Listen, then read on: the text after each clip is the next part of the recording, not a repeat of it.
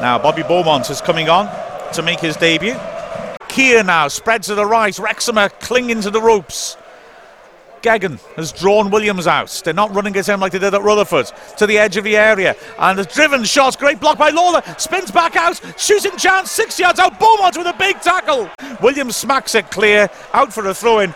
Hell of a tackle by Beaumont about 2 minutes after coming on for his debut. Yeah, fantastic by Beaumont there. No nonsense, got in the way.